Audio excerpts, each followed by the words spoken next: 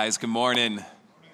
For the past 40 weeks, we've been on a journey together here. For the past 40 weeks, we've been tracing the life of this early follower of Jesus named Paul. Paul wrote half of the New Testament, 13 of the 27 books or documents that make it up. And we've been following Paul and who he is and what he discovered about Jesus and all of this that goes with him. And today we wrap it up. Today is the end. And what I thought maybe we could do today is just kind of close out our journey like this. Whatever happened to the guy? Whatever happened to Paul? Now, if you look at this New Testament book called Acts, which gives this amazing history and story of life in the early church, you see the final trajectory of Paul's life embedded within it. Follow me on this, because this is kind of what happens. All year long, we've been watching how Paul has been going all over the Roman Empire, and he's been planting churches and edifying churches and witnessing to people and telling them the good news about Jesus and drawing together communities around them and simultaneously trying to keep these ties with this mothership church in Jerusalem and bring charity and need to them. Paul comes to Jerusalem. But see, Paul's made a lot of enemies in his journey by this point, and Paul gets spotted. And they lynch him. They arrest him. And it doesn't look like any of this is going to go well. And so in this moment, right when it looks like he is literally about to be beaten to death, he plays a trump card. He throws his wild card on the table and says, you know what? You're trying to try me here, but I'm a Roman citizen. I appeal to Caesar, kind of like any of us could appeal at some level to the Supreme Court. I appeal to Caesar. I want him to hear my case. Paul's trying to keep his neck out of hot water and possibly death. Now, the Romans they're surprised because most of these Roman soldiers aren't even citizens themselves. The centurion who's in charge of them is like, I had to pay big money to become a Roman citizen. To which Paul answers, but I've been one for life. Who do we have on our hands here? And the fear starts to set in that they might not have just been mistreating some forgotten peasant, but there might be accountability in the way that they treat him. To Caesar, you will go. And the rest of the letter or the book of Acts, it really, guys, it describes this just harrowing journey of Paul surviving political intrigue, assassination attempts, shipwrecks, miraculous deliverance, witnessing to new people along the way. I mean, it's incredible. Read the back half of the book of Acts someday. And it culminates at the very last chapter of Acts with this. When we got to Rome, Paul was allowed to live by himself with a soldier to guard him as he awaits for his trial, his case before Caesar to come. Now, the story goes on to describe that while he's living in this house, under house arrest in Rome, he calls for the Jewish leaders in Rome to come and meet with him because Paul ain't going to miss this opportunity to connect with his kindred and witness to them either. And just like happened in every city, it tells the story about how some believed, others were offended. And the letter or book of Acts ends like this. Final two sentences. For 2 whole years, Paul stayed there in his own rented house and welcomed all who came to see him, staying there while he waited for his trial. Boldly and without hindrance, he preached the kingdom of God and taught about the Lord Jesus Christ. All right. I mean, at one hand, it's kind of a cool ending. But I mean, really? I mean, is that not the most unsatisfying ending to Paul's journey for you? It's like, okay, then what? Then what? Like what happened after the 2 years? I mean, did he get his case? Did they just forget him? Did he get bored and they said, just go? Did he go before Caesar? What happened with Caesar? What happened in the Roman government? What happened and how it echoed out throughout the empire? Did they find him guilty? Did they condemn him? Did they kill him? Did he retire in Arizona? I mean, whatever. If you were to write a biography of someone, would you end it this way? It is just so deeply unsatisfying. Now, it is fascinating that there is, in early Christian, a church historian about 300 AD. So we're talking early. His name is Eusebius, and he does actually write about what happened in the life of the apostles and in the early church after the book of Acts ends. Look at what Eusebius says. So it happened that this man Nero, the emperor, who Paul undoubtedly had to stand before, to whom he made appeal, it happened that this man Nero, the first to be announced publicly as a fighter against God. Do you know what that means before we go on? To be announced publicly as a fighter against God? See, the early empires all had this idea of divinity that surrounded him, but Nero was the first to kind of actually really take it seriously. Like when people said you're divine, he believed it and began to believe it about himself and began to set himself up as a figure of divinity in a way that got a little too, shall we say, delusional for the common good. And this man Nero was led to slaughter the apostles. Because when your God and other gods threaten your throne, you can't have any of that. It is related that in his reign, Paul was beheaded in Rome, and that Peter was also crucified there. And he goes to talk about the other apostles' fate as well. Why isn't that in Acts? I mean, isn't that the kind of stuff that, I mean, it's not a happy ending, I'll give you that. But isn't that the kind of stuff that you want to know? If you were writing a biography, wouldn't this be the fitting ending? But I think there's something here that's revealing. And it's this. It's not about Paul. Over half of the book of Acts might recount his journeys. But it's not about Paul. We've just spent 40 weeks looking at Paul. But guys, these 40 weeks are not about Paul.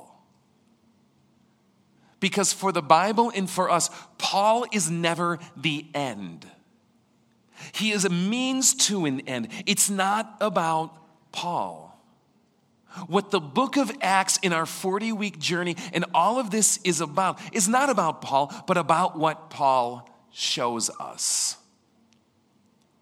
And what Paul shows us, what Acts shows us, what these 40 weeks were meant to show us is Jesus. It's not about Paul, it's about Jesus. It's not about Paul, it's about his gospel. And guys, this is his gospel. It is an event. The gospel is an event. It is the death and resurrection of Jesus. It is an event. It is his coming and his ministry and his ushering in of this thing that Acts calls the kingdom of God. It's an event. It's about the long-awaited Messiah finally arriving and taking his rightful place on the throne next to God's right hand. It is about an event. It is about salvation and forgiveness and life in transformation to all who call upon the name of the Lord. None of this stuff, be it Acts or our 40-week journey, is about Paul. It's about what he shows us. The event of Jesus by which history is changed, and thank God all who call upon his name are changed as well, never to be the same again. About a generation after the apostles, we're talking 115 AD, there's this early Christian follower, this bishop, this leader of a church. His name is Polycarp, which really just has not caught on in today's society. You got to hear the story about this guy. 86 years old, and he's dragged before the Roman magistrate because he won't pinch a little incense and declare Caesar is Lord. There's early church writings. In fact, one of our groups here is going to be reading his story in just a few days, about how they would even beg and plead with him. The Romans even, just do it. We don't care what you believe, just do it. What's the big deal? And it is an 86-year-old man, went to his death, burned alive, dipped in pitch at the stake. Because for him, Jesus is Lord, was everything. Now look at what Polycarp had to say. He writes this: when Paul was absent, he wrote you letters. And listen, guys, if you study them carefully, you will be able to be built up into the faith that has given you. God has given you something, and it is precious. And he says, if you study these letters, you will be built up into this faith that God has given you, if hope follows. And if love for God and Christ and for neighbor lead the way. Because for Polycarp, it's not just about knowing Paul's letters. Some of those brilliant men in the world who know Paul's letters backwards and forwards don't have faith. Because what Polycarp knew is what Paul knew. It's not just about knowing the stuff. It's about living it too. And he went to the stake because he discovered something in the writings of Paul that led him to Jesus. And for him, that meant everything. So I've been thinking about this and thinking about our 40 weeks together, the things that we've been looking at, and just as we wrap up this journey, just some reflections I'd like to share. Reflections on things I think were central to Paul, things that we can learn from him, things that if we study him carefully, will build up our faith as well.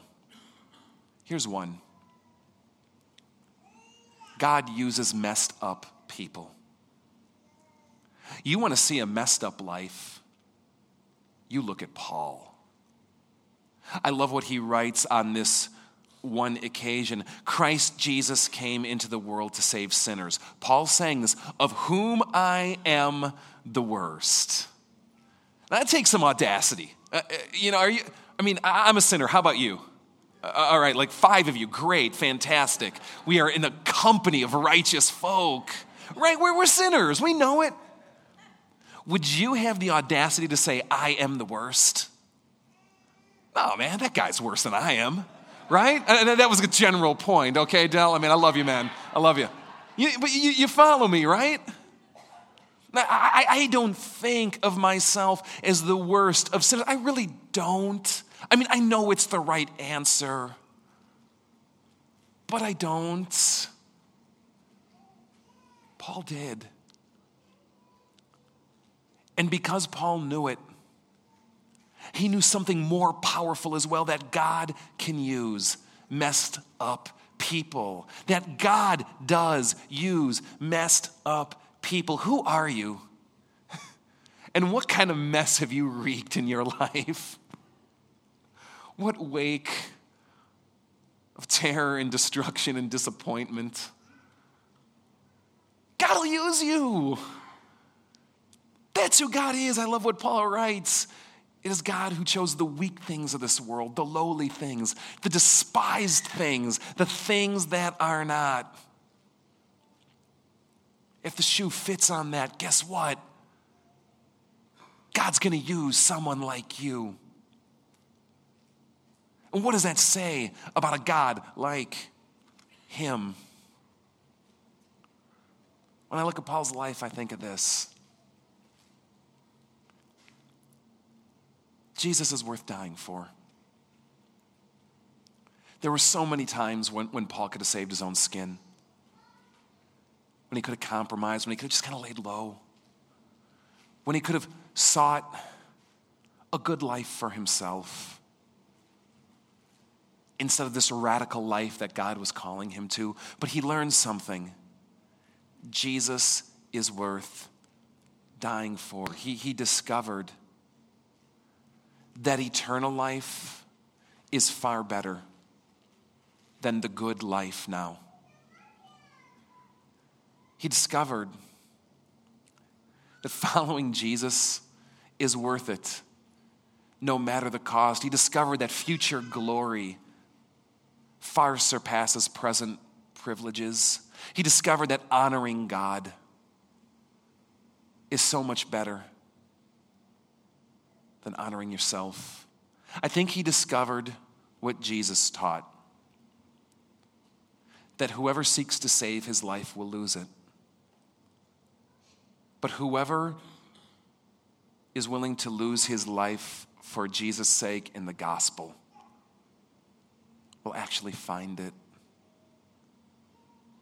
And Paul's entire life is a testimony. Is a testimony to that.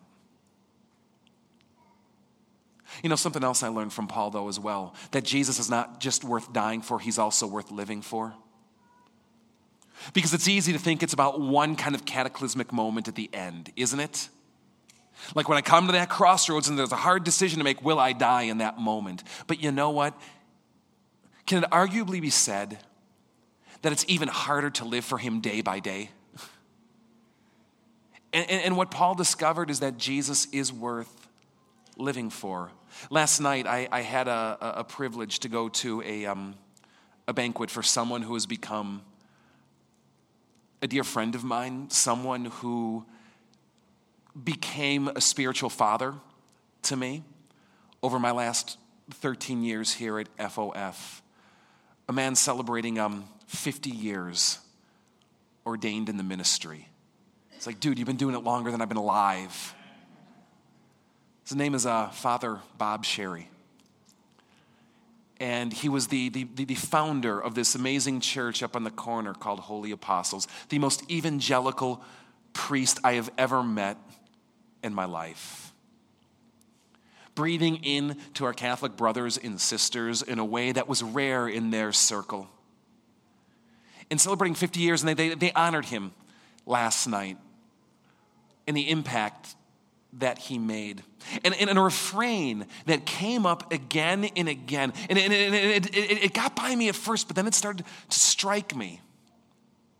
They talked about him as a man who laid down his life for Jesus and his people.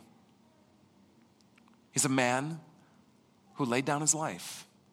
Now, it's easy to talk that way, isn't it? I mean, it feels like a good sentimental kind of morality. Like you can get a Hallmark card that would say that. But what does that actually mean? And it started to strike us. He sacrificed marriage and a family of his own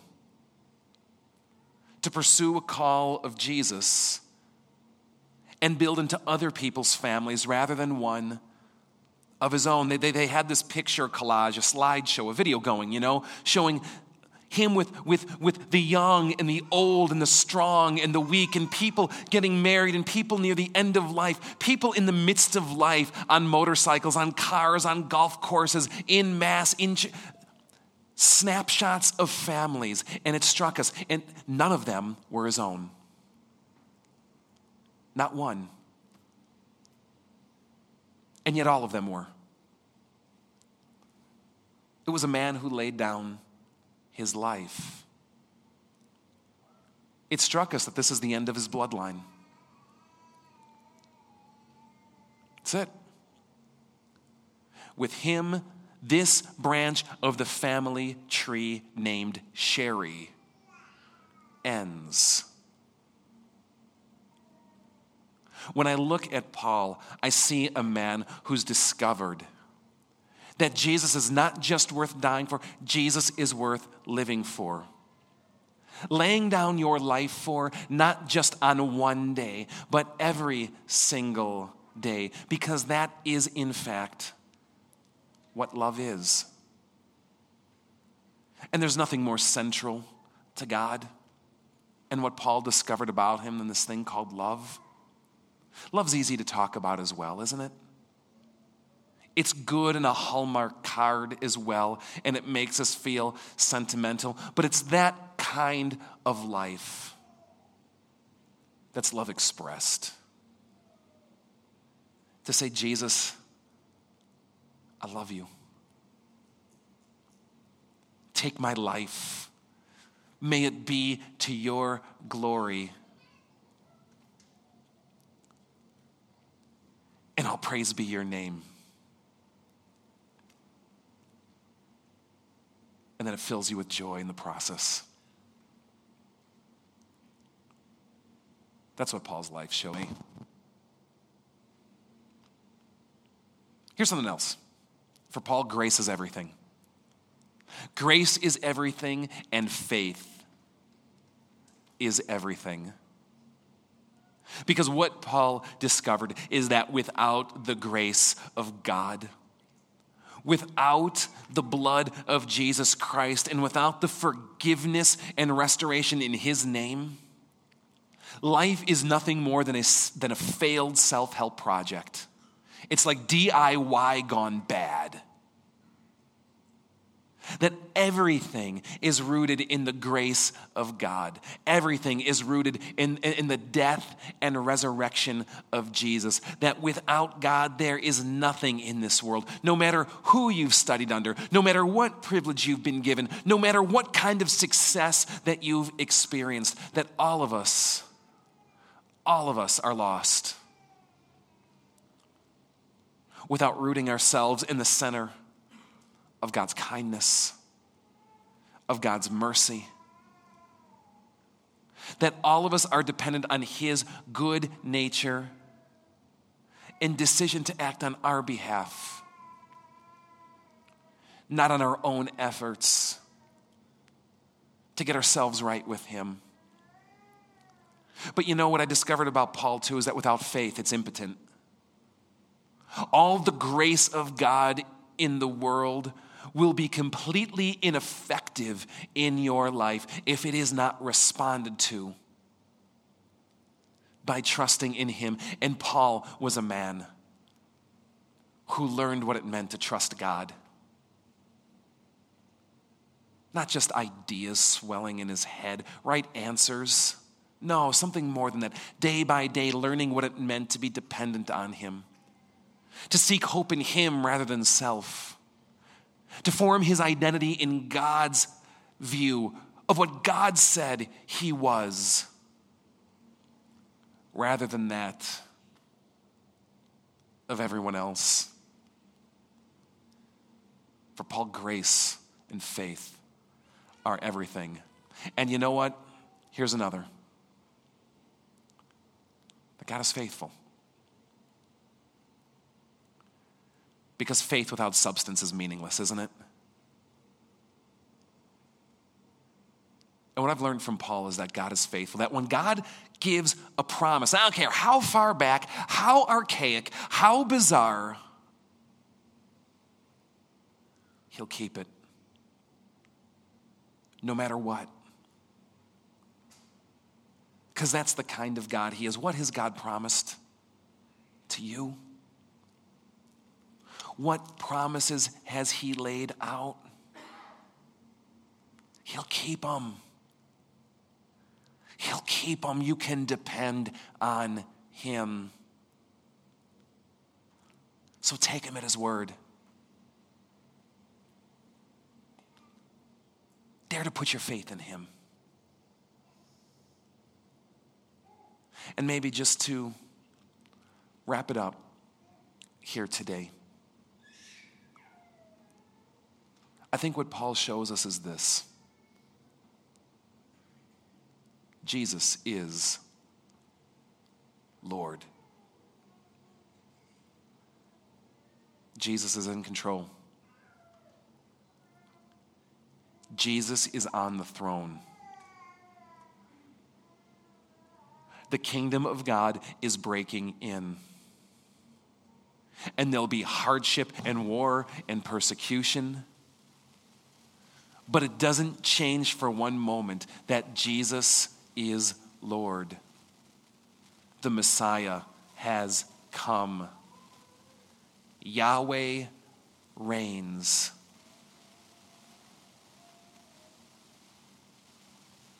And Paul came to root himself in him. I hope the 40 weeks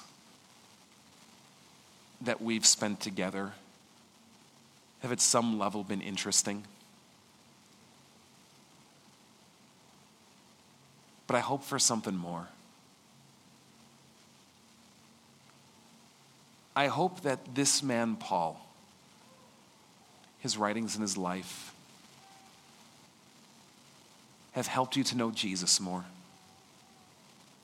And by knowing him more, to trust him more. And by trusting him more, to love him more. I hope it's led you to his gospel. I hope that what Polycarp wrote to those Philippians becomes true of your life as well. That you study his letters diligently. And that by doing, your faith may be built up in the one to whom Paul points us. And that it may be manifest in faith and hope and love. Amen. Would you rise with me?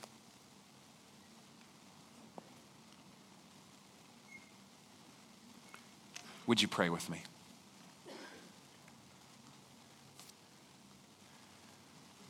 Lord Jesus, you reign. May we never lose sight.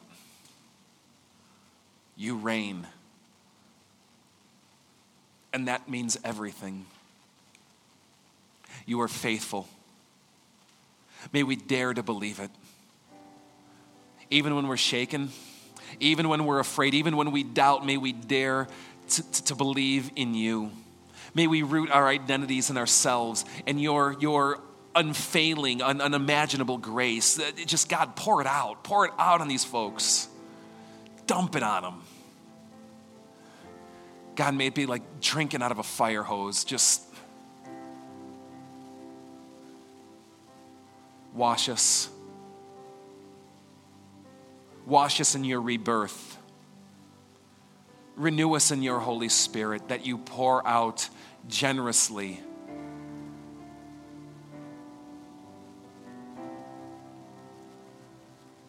May our lives be marked as people willing to live and die for you. And may we always remember